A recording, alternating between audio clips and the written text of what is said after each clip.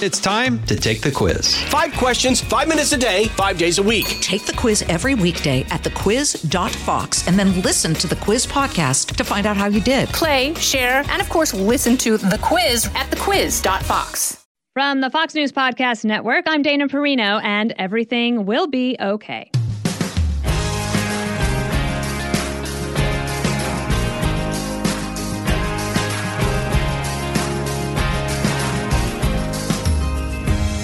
Hello and welcome back.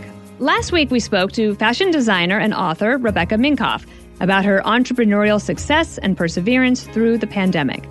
I really enjoyed her thoughts about signing your own permission slip and not waiting for approval from others. That is so important to keep in mind when making big career and life decisions. Remember, you're in charge of those decisions, nobody else. So take charge of it and make good decisions for yourself. My guest this week has given me such great inspiration for working hard, doing well, and just being a real positive force in our world. The window for success felt like it was narrowing as I finished graduate school, when I'd expected the opposite. Plus, at the time, the 3 main networks all were anchored by the same 3 men I'd been watching since I was a kid. How could I get ahead? I started to question my choices. Maybe my plan was wrong, which was a hard pill to swallow since I'd taken out quite a hefty student loan to pay for graduate school. Lesson alert number 3. Changing course is to be expected, not avoided. Embrace the change. Matthew West is a musician, singer-songwriter, and father of 2 girls. In this conversation, we discuss his upbringing and how he broke into the music industry, the values that guide his life, his thoughts on our current times and fatherhood, and the mission behind his work. Matthew, it's an honor to have you. I was really thrilled to be on your amazing and very popular podcast when Everything Will Be Okay came out. And then out of that, we became friends, which is really amazing. I love to pinch myself about that. And I admire you so much and really wanted my listeners to have a chance to learn more from you. So thanks for coming on. Well, it's my honor. I'm a huge fan of yours, and to call you friend as well has been such a thrill in the recent months. And your book is awesome. Your episode on my podcast, people absolutely flipped out. And I had a lot of friends that said, how did you get the great Dana Perino? So I scored like major cool points with a lot of people. Okay, well, I'm going to try to do the same. I'm going to try. Hey, just to get started, so people that might not know you, tell me a little bit about your upbringing, where you grew up, and then a big decision early on in your life, I think, which I read online that you love sports. Yes. You wanted to get a baseball scholarship to play in college. And, in the book, I talk about, you have these ideas and plans and then things don't work out, but that actually turns out to be okay.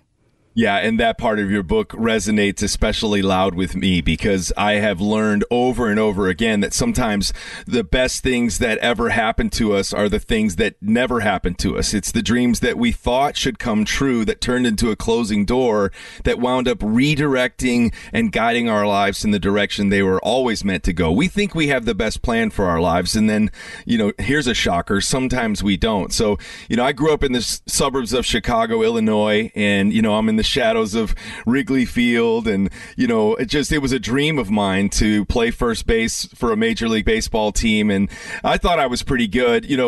Plus I was blessed to have parents who made me believe anything was possible. According to my dad, I was the greatest baseball player since Babe Ruth, but I wound up not getting any scholarship offers. The Chicago Sun-Times did an article at one point, and they listed me as a top college prospect, and I didn't get a single scholarship. I didn't get drafted. We had scouts coming to our games. I thought they were watching me, Dana. They were watching my buddy in center field. He got drafted by the White Sox, tore his ACL. Now he's a dentist. And now I'm a singer in Nashville, Tennessee, and I'm doing an interview with Dana Perino. So life hasn't gone the way I thought it would, but I'll tell you what, it's 100% better because, fast forward, when one dream went away, I started just developing a passion for music and songwriting. And it turns out the whole time I was focused on sports, Dana, people were in my life saying, hey, you've got a gift for music, but I just wasn't paying attention because I had my like baseball blinders on. When those were taken off, that's when I began to realize maybe music is my future. It's really interesting. So wait, is Nashville getting a team? You know what? We're hoping. There's a whole bunch of people lobbying and trying to make it all happen, but I'm hearing that, I don't know the frequency of which new expansion teams get added, but I've heard that like Las Vegas is the favorite for every sport now, right? So Las Vegas might beat Nashville out this time. I don't know. I mean, if I were baseball, I would definitely go to Nashville. I mean, look at the support. Well, I guess Las Vegas is the same, but like the support for your hockey team is incredible. In the football team, I mean, the Titans. Oh, yeah. How can I forget? We've got some good stuff going on in Nashville. I know you're a fan of Nashville, and you're a big champion of the songwriter community. So Nashville has so much to offer, and it's a city that's growing like crazy. I personally would be excited if a Major League Baseball team came. Of course, I'd be waiting for them to call me to come try out for the team, and I'm afraid that call Hey, maybe you could sing the national anthem. Well, you know what the coolest thing was? Is several years later, when my music career started to take off, I got the opportunity, and I've done this at many stadiums now, but especially the special one for me was going back to Wrigley Field, where my dad used to take me all those years as a child. I got to take my dad to Wrigley Field, and I didn't get to play in the game, but I got to sing the national anthem at Wrigley Field. And you talk about a full circle moment where you realize, you know what, maybe there's a bigger plan for my life than I'm aware of. So I got on the field after all, Dana. How cool is that? So is that, who do you support? What team? Well, now I'm kind of, I'm a bit of a Fairweather fan because when you kind of make friends in different industries and then you start rooting for those people. And so when we travel around the country, a lot of times we'll do these faith and family concerts after a baseball game. And then they'll give me, we'll play in Houston, Texas, and they'll give me a jersey and a hat, and I'll meet some of the players. And guess what? I kind of want the Astros to win. And then I go to Kansas City and I'm singing at the Chiefs game in the NFL, and I'm like, well, I never cheered for the Chiefs before, but now I kind of want them to win. So my friends in Chicago call me a Fairweather fan, but my heart truly does belong to the Chicago Cubs. All right. Well, that's good to know. I have a question. So your dad was a pastor, is that right? Yeah, my dad was a minister in the Chicago suburbs. He preached at the same church for 38 years. So that was all I ever knew, and I'm a preacher's kid. And so he thought you were a great baseball player, but did he think you were talented musically? He did, yeah. Okay. And, I mean it. My mom and my dad, you want to talk about some champions in my life, and I've come to realize just how grateful I should be for that, not to take it for granted. Yeah, let me tell you. Absolutely. Right? To have parents in your corner that are cheering you on. In fact, when we all realized that baseball was not going to be in my future, and I came to my parents and I said, hey, I think maybe music is what I want to do. And a mom and dad could be scared to death that their son's going to wind up singing, karaoke contests every Thursday night at Chuck E. Cheese or something, And so, but instead my parents just said, hey, we believe in you. We think you do have a gift for music, and we're going to be cheering you on. All these years later, how cool is this? They're still cheering me on. In fact, my dad travels with me on the road as our chaplain and helps keep me and my band out of trouble. And it's just so cool that now we get to work together. So they've always championed me and encouraged my dreams. And I'll never forget, there was one moment, Dana, my dad said, do you think you should maybe get an education degree as a backup plan? Maybe you could be a music teacher if your singing career doesn't work out. And my dad reminded me the other day, actually, he said, do you know what your answer to that question was? I said, I think I do. He said, here's exactly what you said. That's going to be a fallback plan. And if I sign myself up for that, then I'll probably fall back on that. And so I don't want to give myself a plan B. And man, I guess I just always had that kind of determination, and it served me well in life. I haven't had to get a job as a teacher just yet. We'll be right back with more of this interview after this. From the Fox News Podcasts Network. I'm Ben Domenech, Fox News contributor and editor of the Transom.com daily newsletter, and I'm inviting you to join a conversation every week. It's the Ben Domenech Podcast. Subscribe and listen now by going to foxnewspodcasts.com. I am really into, I love country music. I love the songwriting part of it. I was a country music DJ way back when. I saw you wrote for Billy Ray Cyrus, and when I was in 1992, I was a country music DJ working overnights. Wow. For minimum wage in Pueblo, Colorado, for Pueblo, Colorado Springs. And the number one song in the country at the time was Achy Breaky Heart. And I had to play that song at the top of the hour, every hour for months. I had it in my head for years. Please tell me you didn't work on that song. Well, I tell you what, I wish I did, because if I wrote that song, I'd be flying to come and see you in person in my helicopter, in my Achy Breaky Heart helicopter. But yeah, that was one of those songs that you love to hate because they played it so much. Oh my gosh, yes. But whoever wrote it is sitting pretty with some mailbox money coming in every month. But a lot of people will be in Nashville for a long time, or say that they want to get into music, right? And some of them, like you look like a Taylor Swift, knows early on. She goes as a teenager, and they're grinding it out every day, and they're working so hard, and they don't take a break, and maybe they have a second job. What was your break? Man, you know what's crazy? So I was studying music at this conservatory at a great college in Decatur, Illinois. Shout out to Millikan University. And so here I was in Decatur, Illinois, 6 hours from Nashville, but I had my eyes on Nashville. And my big break was somebody who I didn't even know had secretly paid my way to go to this music seminar that took place. It's funny, you mentioned Pueblo, Colorado. In Estes Park, Colorado, in the Rocky Mountains, there was a seminar that I wasn't even aware of, and it was for specifically the contemporary Christian music industry, where all these industry professionals would come, and then you could sort of enter your songs into a competition and get critiqued. And so somebody at my college who wanted to remain anonymous had paid for me to go to this seminar. And another person at the university said, hey, there's a bunch of us who think you should do this, and it's already been paid for. And I thought, well, I'm supposed to mow lawns this summer for the park district. Should I do this? And I called my dad, which is what I've done for many years when I need advice. And he said, hey, son, this looks like an opportunity. You need to walk through this open door. And it was traveling to Colorado, where I met somebody who later became my champion, somebody who saw something in the first songs that I was writing and believed that I was going to be part of a next generation of singers and songwriters. And that relationship developed during the rest of my time in college. And 2 weeks before I got my diploma, I got another envelope in the mail at my dorm, and it was a songwriting contract. Can you believe that? Wow. No, I mean, that's actually, it's so unusual and so wonderful.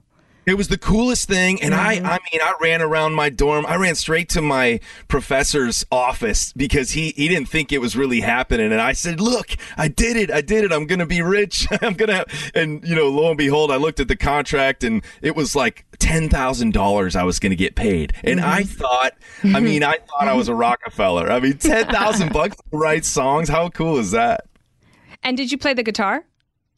Yeah, so I didn't start instruments until later on. My parents tried to have me take piano lessons as a kid, but I just kind of got bored with it. And so singing was the main thing that I did. I was like the lead in the school musical. Oh, okay. So I would sneak out of baseball practice to go, be Jesus in Godspell, and my team would give me a hard time. But so I did always have a love for music, but it wasn't my passion. When I went to college, Dana, it was a crash course. I was a music major, so I was surrounded by all of these brilliant musicians. So I picked up a guitar, and I'm watching a great guitar player, and I'm learning from them. I had a poster I went and bought from the nearby Walmart, and I put it up on my dorm, and it showed me how to play all the chords. And so during the day, I would be learning classical music, and then at night I'd be in my dorm room trying to learn songs by Hootie and the Blowfish so that I could play at the fraternity party that weekend. It's so cool. It's very cool. And Vince Gill, is he as great as I think? Oh, he's the best. I mean, one of the highlights of my career was I wrote a Christmas song called Leaving Heaven. And the message of the song is just this little singer-songwriter-y acoustic guitar song. And the idea is about, how God would love us so much that he would leave the splendor of heaven to walk a broken earth and bring light to a dark world, the message of Christmas. And I had this crazy idea. I told my producer, I said, how cool would it be if Vince Gill would play guitar and sing on this song? And my producer was one of those guys who just thought, well, you don't know unless you ask. And so we called Vince. I texted Amy Grant, his wife, because I knew her. And I said, I know this is a long shot, and he probably gets asked a million times, do you think Vince would ever entertain the thought of singing with me on my record? Her response back was, why don't you ask him? And then gave me his cell phone. Wow. And I was like, wait, I have Vince Gill's cell phone. So I just took a chance. I asked him. He showed up at my studio. He wouldn't even let me compensate him. He showed up. It was a class act through and through. And one of the coolest moments of my career is now recorded. And it's a sweet, sweet song. I got to see the last concert I saw, last event I had before COVID. Yeah. Was I got invited by a good friend, Mitch Rochelle. He invited Peter and me to Madison Square Garden to see the Eagles. Yes. And Vince Gill is with the band now. And wow, that was amazing. I loved it. Can you believe? I mean, he is so talented. So talented and so humble about it all. Yeah, I mean, he's kind of like the opposite of a rock star. You know what I mean? Like, and I'll tell you, that's one of the fun things about Nashville, and you've probably seen it even in your times here, but, you know, the biggest stars are some of the most unassuming people. Mm-hmm. You know, it's like I was walking through Whole Foods one day, and Nicole Kidman standing right in front of me. And I know she's not a music artist, but she's married to Keith Urban. And it's just, you'll see that all the time in Nashville. It's very, I've heard of that. I'm pretty good friends with JT Harding. Oh, what who has a list of songs that, for those of you who think you're not getting mentored right now, you are. Just trust me. We're getting to some really good stuff here in a second. The JT Harding has written lots and lots of songs. And I got to go to this event with him, who introduced me to Scott Hendricks, who was a big producer. And then he introduced me to someone who's become also a very good friend of mine. And what a person who walks with God, who has gone through a lot of adversity, but is so cheerful. And that's Amy Mayo, who has written so many songs. This one's for the girls, Amazed. I mean, you go on and on. And she is just the most unassuming, accomplished person. And I find that a lot in Nashville. And I think obviously it's probably not universally true, but there's a humility that comes from the success there. And it seems like that's part of the culture. It really is. I mean, and I think a lot of it does come from the songwriters. You know, I kind of have these dual careers, Dana, where I'm a songwriter behind the scenes writing songs for other artists in country music and Christian music. But then I also have a record deal, so I make my own records. So I get to kind of see it from both sides. But I will say some of the most humble and they're so talented that they could be less than humble if they wanted to be. But case in point, last week I had a guy named Casey Beathard at my house. Now, if you haven't met Casey, Dana, you need to. I mean, he's just a walking inspiration, one of the great songwriters, a Hall of Famer that Nashville has ever seen. He's written a ton of the Eric Church songs, a bunch of Kenny Chesney songs. He wrote No Shoes, No Shirt, No Problem. I mean, you name it. He's written such great poetry. In fact, he has a song on Eric Church's new record called Leonard Skinner Jones that if you haven't heard it, you got to listen to it. But Casey's son was murdered in Nashville in January in the pandemic, and Casey and his family have been through a storm like no family would ever, dream of going through. Now, Casey's other son plays in the National Football League as a quarterback, but he sat at my house and he's telling me his story, and we're just talking about God's faithfulness, and you just get to meet all these incredible individuals and where their inspiration comes from. A lot of songwriters, we find inspiration in the broken parts of our lives, and that's where I ultimately find hope. In Nashville, you get to see it every day. Even during a pandemic, Dana, it was so cool to see songwriters writing these songs of hope that were rising up out of the ashes of a really broken season in our nation and in our world. And so, I don't know, there's just a really special thing going on in Nashville. And you've been a real champion for songwriters, and that means a lot to us. What's it been like to get back out on the road? It's one thing to be the star of the show, but you have a band and you have people to put together the shows, and they couldn't work. And it was really worrisome for a lot of people for a long time. And now you're back out on the road. What's that been like? Well, there's an anticipation from our crew and our guys like never before. Like I tell you what, when we hit the stage, it feels like we're shot out of a cannon because we're chomping at the bit. I mean, imagine literally I had 90 concerts canceled, like off the books, and multiply that by every artist in Nashville, and you know, from the biggest to the smallest, and all of these band members and crew members were left. You know, I had a guitar player with a baby girl who had to go hang drywall for a season, you know, and I could literally go person for person and talk about how the pandemic affected them individually. And so you want to talk about the other night we got back on a tour bus, and it was just like I wanted to hug the bus driver. You know what I mean? But most bus drivers, they're not the hugging type. But it was just this excitement and gratitude. And then here's the full circle. We get on stage, and guess who else is grateful? The people in the crowd. Yeah, like never absolutely. before. Like you can just taste and sense this like anticipation and being thankful that something's been restored to us that was taken away for so long. Not to mention everybody, you know, and their livelihood. So I've been trying to take as many concerts as possible to make sure that my band and my crew can get back to work as quickly as possible. So you're also a dad. And you're a girl dad, and that's one of the reasons I wanted to talk to you, because you have a new song out, and I want you to tell me a little bit about that and about the summer and how this all came to be as you tried to raise these independent, fantastic young girls to be the best that they can be, and what you decided to do this summer. Yeah, so my wife Emily and I, we just celebrated our 18th anniversary, and we have two amazing daughters. Lulu is 15. Yeah, thank you. And Delaney is 12 years old. And that's actually one of the many reasons why I was excited to have you on my podcast, was because of the focus of your book and because of your heart and desire to mentor young women as they're coming through life and trying to carve out their path. And I'm always, as a dad, like, look, I grew up in a house full of boys. And so having daughters, I'm hitting my knees every day going, God help me. I don't know what I'm doing. Especially 12 and 15. Those are not easy ages.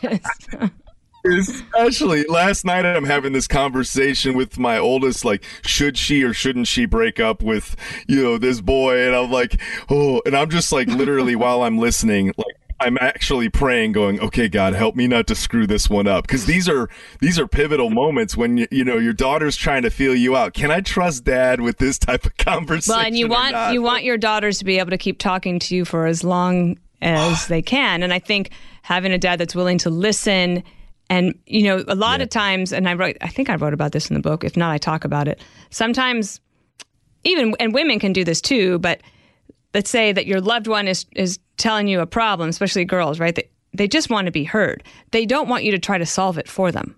Oh, and sometimes men will jump in right away and say, well, here, this is how we'll fix it. It's like, I know how to fix it. All right, just let me talk it out.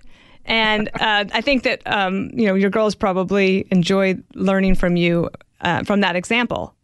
Oh, I'm trying so hard to be the latter, like what you just described, because you're exactly right. That is the tendency, especially as a protective dad. You want to step in and like, wait, this boy said what? I'm going over there. You know what I mean? So it is like trying to just, and every time my daughters have a heart-to-heart talk with me, my heart smiles, because I feel like, okay, as much as I think I'm screwing up as a dad, maybe I'm doing something right enough that they would feel comfortable to talk to me. And so, you know, and I think what it really gets to, you mentioned, like, my latest song is a song called What If? And the heartbeat of that song is to reach the end of our lives with no what ifs, no regrets. So the lyric says, what if today's the only day I got? I don't want to waste it if it's my last shot. You know, and it talks about, you know, in the end, I want to know I got no regrets and no what ifs. And one of the things that's really been on my mind and my heart over the last couple of years, and I think maybe even accelerated by what our country and our world have gone through, is we're going to ask what if questions one way or the other. We can choose to face some of the what if questions in the present moment, make some changes we need to make, live our lives to the fullest, or we can wait until it's too late and we're looking back on our lives and we're riddled with regrets. Nobody wants to be in that position at the end of their lives. One of the stories that has impacted me the deepest was a lady who wrote to me about her estranged father, who was not the dad he needed to be, wasn't the husband he needed to be. Relationships had been just devastated and severed, and the kids didn't have anything to do with their dad until they find out that he's on his deathbed. And this now grown woman wrote to me and she said, I just felt like I needed to go be with him, even though he wasn't with me when I needed him. So she chose the path of forgiveness as hard as it was. She sits down by his bedside and they're in the hospital. And she said, and I don't know why she included this part in her story, but it really impacted me and I've never forgotten it. She said that there was a moment of quiet and just honesty where the dad just spoke up and said, I missed it, didn't I? I missed it. And those words how heavy is that? And she tried to encourage him and say, well, we have right now. You're not missing it right now. And I think that's one of the things that story haunts me in the best way, because I don't want to be in that position looking back saying, I missed it with my kids. I missed it with my wife. I missed it in my life. I was climbing this ladder to the top and I got to the top and realized it was up against the wrong building. You know what I mean? And so we've been on a mission as a family and myself as an individual just to make sure that I'm treating like this. What if today's the only day I've got? We don't think about that often enough. So what have been some of the things that they've come up with that they wanted to do that you thought, oh gosh, really? Well, one of the craziest things was my oldest daughter, Lulu. She's an adventurer, Dana. Like, she's fearless. Like, I don't know what's going to happen, what her story is going to wind up being. But if this is any indication, then just pray for me, because I said, hey, I want to take you on a special daddy-daughter weekend and we'll do whatever you want. She goes, Dad, I decided what I want to do for our weekend. I said, anything. She said, I want to go swimming with sharks. I said, anything but that. But, then I thought, well, do I squelch her adventurous spirit or do I man up? You go. And so guess what? I surprised her one day. I said, hey, get your bags. We're going to Florida and we're going to swim with sharks. And wow. It was the worst experience of my life. Really? Well, I was scared to death. Like, I mean, ever since I saw Jaws 1 through 5 as a kid, why my parents let me watch Jaws as a kid? My mom and dad never let me watch it. Oh, man. I never have seen it.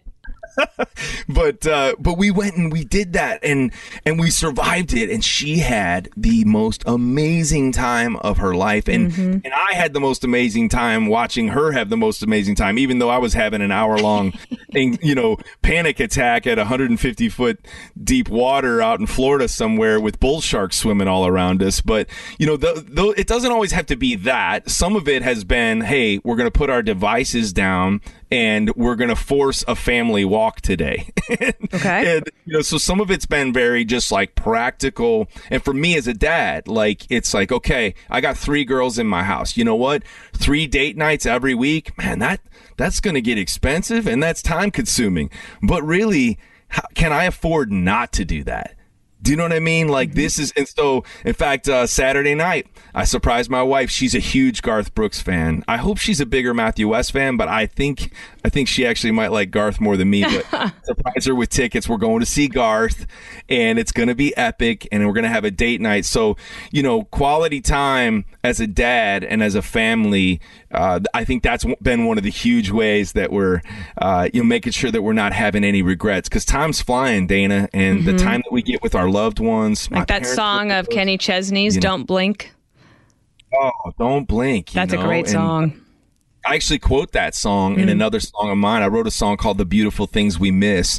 And the lyric says, I don't want to miss it. I don't want to look back one day and find everything that really mattered was right in front of me this whole time. Open up my eyes, Lord. Keep me in the moment just like this before the beautiful things we love become the beautiful things we miss.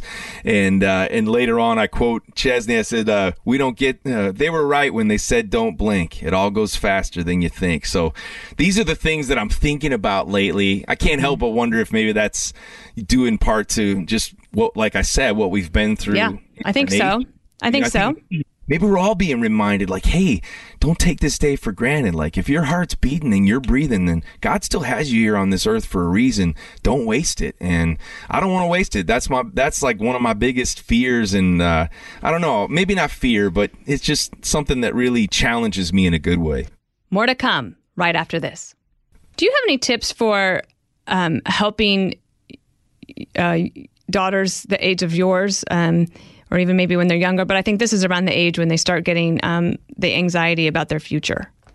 And it can be quite overwhelming. And one of the things I ask in the book is that I ask all of the readers, please don't worry your young lives away. I really feel like I worried my 20s away for no reason. When I look back, like all the worries I did not lead me to the opportunities that I stumbled upon or that came my way. I think that's a great point. And part of that worry comes from like, why is it so hard for us to be content in the moment we're in? You know what I mean? Serenity. That's a whole chapter on serenity. That's like yes. That's the ultimate. That's God's gift to you. Are these glimpses of the peace? And I don't care if you're male, female. This is part of the human condition, and I have struggled with this in my entire life. I'm gonna tell you what. My brother, one time, my brother who managed me for 5 years, he texted me. He said, "Great news, you got nominated for a Grammy Award." My response was, "Which category?" Mm-hmm. His response was Christian Song of the Year. My response, not album? ? His response, many expletives. Like, what's the matter with you? But I say that as an example of like, man, there's one thing to have ambition and to keep striving and keep climbing. And that's part of what we're supposed to do with our lives as well, is to work at it and dream and have vision. But man, that there can be an unhealthy side to that. And one of the things, if I'm being honest with you, Dana, that I'll get concerned about is, what are my kids seeing in me? And so if you ask, okay, what can I give as advice in terms of raising young girls as they're trying to figure out, maybe having anxiety over what to do with their lives? I obviously have to set the example as a parent. My wife, it's up to us that our words line up with our actions. And so I could encourage them, hey, just enjoy the moments. God's going to show you what his plan for your life is. Rest in that. Continue to be open to opportunities. But if all they see is a dad and mom riddled with anxiety, never content with what they have, always thinking the grass is greener, always trying to keep up with whoever they're competing with or whatever, then my words are going to fall on deaf ears, because they've seen dad never be content because he got nominated for this Grammy, but he's all in a bad mood about this. And so I'm trying to set a better example of contentment. But in terms of advice for my daughters, I do want them to understand that their life is a story. And my parents always encouraged me that we get fooled into thinking we're the author of our own story. And if I could give my daughters any advice, I do hope that they realize that there's a bigger story at play. And they may not understand what's going on at all times, but I do believe that the maker of their story is the author of their story. And if I could see anything take place in their lives, it would be that they dare to believe that somebody else has a better plan for them. And when they step towards that direction, then, just like this failed baseball player turned musician, you're going to find fulfillment like you've never known before, because you realize there's a bigger story than you can see. I love that's beautiful. We should finish off the Grammy story, though. Right? You won. Didn't you win? Well, no, I'm still waiting. Not the Grammy, but you were country music. What was the songwriter of the year? What was that one? I won Songwriter of the Year. So the Christian music industry has the Dove Awards, which is like the Grammy Awards for Christian music. So of course it's a dove, right? Mm-hmm. And then instead of platinum records, they give gold, frankincense, and no, I'm just kidding. That's a joke. But no, I have been very fortunate, and just to be recognized. The songwriting is where my real passion is. So whenever I win a songwriting-driven award from ASCAP or Billboard, it's really special. How have things changed so much in terms of how you measure success with how the music industry has changed since when you started? Because it used to be that I would buy an album, right? Or that was going way back, or a cassette tape, or to download a song meant like waiting till it came on the radio again and hitting play and record at the same time. Or then CDs. And now with Spotify, for example, like do you find the way that you measure your own success to be changing as well? It's definitely changing. Some of it changes, and I'm sure it's the same in your world, where you probably have more statistics and analytics that you can shake a stick at. And yet sometimes, even in the midst of having more information about who your audience is and what they're responding to, it doesn't tell the whole story. And so I have more information. I could tell you, okay, man, Dallas is listening to my music more than any other city in America today. And I'm actually not making that up. I can look at the stats and I see it all happening. And a lot of that does inform and educate, like where we should go on tour, what market is underdeveloped and why. And so there's a lot of that. And then social media helps a lot. But I think the way I'm measuring success is way different now than it used to be in the beginning. I think when you're in the beginning, you're sprinting and you're going 100 miles a minute, and it's like, I want to have this hit, I need another hit, I need another hit. And now it's like, I don't just want a hit song. I want a song that impacts people's lives. I want to write a song that is so real and so honest from my story that when somebody else hears it, it's not just a catchy song they like on the radio. It's a song that they're listening to in the midst of the biggest battle they're facing in their life. Like I don't think it's too bold of an aspiration to consider my songs lifelines for people. Like that's my mission in life, and is because I've seen it happen. I've seen how a 3-minute song has been a ray of light in somebody's darkness. And when you get a taste of that, like, that you want more of that, because that goes beyond just entertaining people. That's like that. Yeah. I don't know. You get a taste of something that has more of a temporary impact and less of a temporary and more of an eternal impact. When somebody says, "Hey, you know what? Your song, Truth Be Told, has made me decide that, you know, I'm willing to man up, and I'm going to a recovery program right now." Like, and that's not a hypothetical. Right. Like, when I hear that, it's like, that's what I want to be on this earth for. I remember going to a Mercy Ships fundraiser type thing weekend, and they had entertainers there. Gosh, I wish I could remember their name. And they had a rendition of Be Still. Ooh. And it was so good. And I listened to that on the subway. Over and over again. To listen to that. Yeah, and I'd be like, just like take a moment, like get inside just first and have a quiet moment, and that really helped me get through some things during that time. I love this song of yours, "Love on the Radio." Yeah. Was that you trying? Maybe tell people a little bit about that song. But I was curious as I was listening to it again today. Was that you basically saying, "I'm not caving on who I'm going to be"? It's kind of my mission statement. And ironically, that's one of my songs that's never been on the radio, but it's called "Love on the Radio." And the whole song starts with this kind of spoken word thing. And it just says, people ask me all the time, why did you choose, you know, the kind of music you make, which is mostly known in Christian music. And they say, wouldn't you make more money if you were, quote unquote, mainstream? And then I go on to say, well, this song is my answer. And I guess what I'm saying in that song is, yes, there are probably more lucrative paths. You know, yes, if I was trying to be, you know, Bieber, I'd be on People magazine and, you know, all these other things. Maybe I could make more money. Maybe I could have more fame and all of these other things. But, you know, I think that song was my way of saying what I just said to you moments ago, of just going, man, that's all well and good. And I've chased that in the past. But I'm going to tell you something, man. I want to write music that I simply want to bring hope to people. And I'll give you a good example, Dana. Like in our genre, it's kind of funny because people, like, there's less face recognition. Like, you know, Keith Urban walks down the street and everybody knows, or Taylor Swift or whatever. But in our genre, people might know my name before they know my face. So when I'm at the airport, like, they don't know my face, and then the security guy looks at my ID and he sees my name. He's like, "Oh, are you the singer?" Like, that's how that always happens, right? And one time I got noticed, and this lady came up to me and she started freaking out about how much my songs had changed her life. Then she asked me for a picture, but she called me Chris Tomlin, who's another singer. You know, I mean, talk about being humbled, right? But I think that was a moment for me where I had to come to grips with, hey, what would I rather have people remember about me?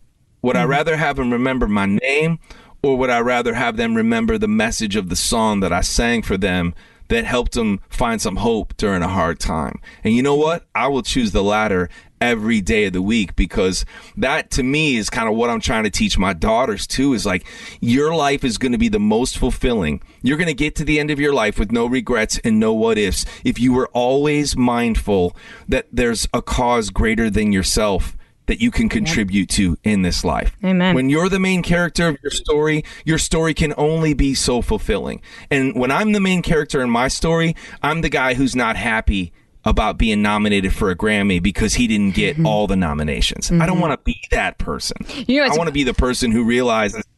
Yeah. I was just going to say, it's funny. I was just thinking about how in 2011, it was July, it was hot as heck. And I had just got back from Africa where I was doing some work with Voice of America. And I was at baggage claim.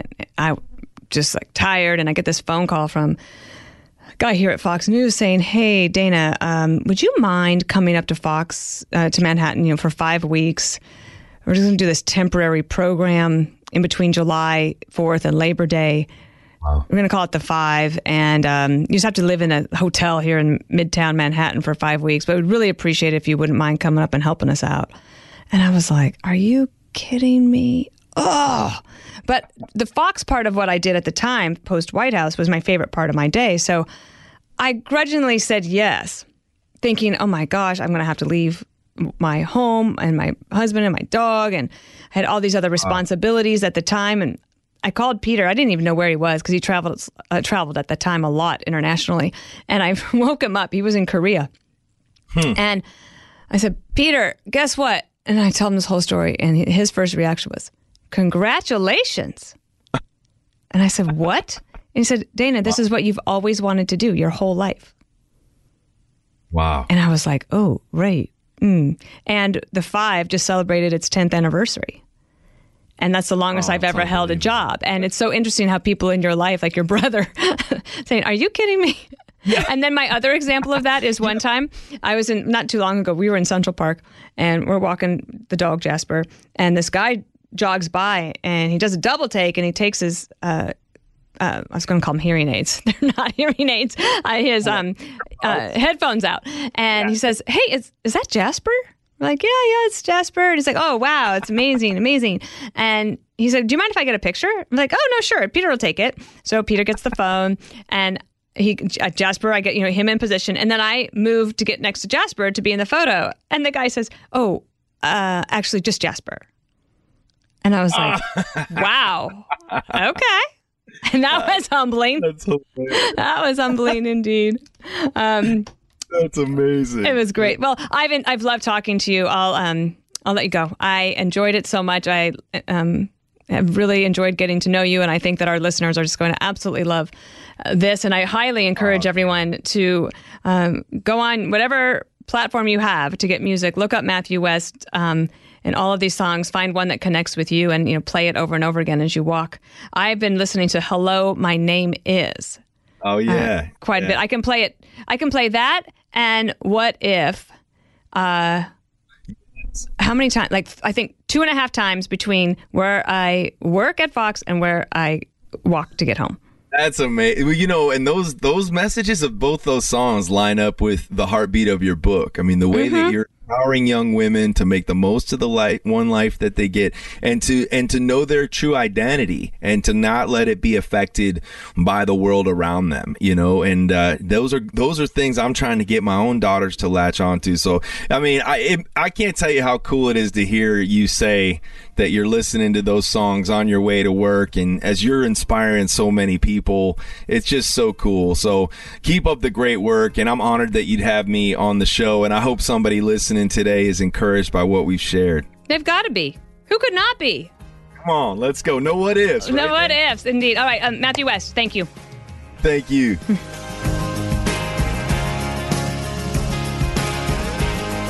I love the conversation I had with Matthew West. I am super inspired, and as you can tell, I love his craft, and I want to learn more about it.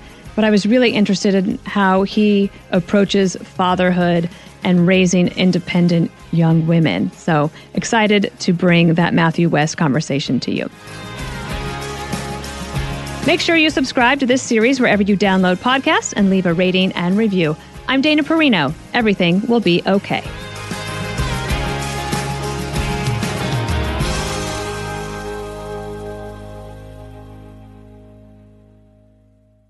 Hi, everybody. It's Brian Kilmeade. I want you to join me weekdays at 9 a.m. East as we break down the biggest stories of the day with some of the biggest newsmakers and, of course, what you think. Listen live or get the podcast now at BrianKilmeadShow.com. Listen to Fox News Podcast shows ad-free on Fox News Podcast Plus, on Apple Podcast, Amazon Music with your Prime membership, or follow wherever you get your podcasts.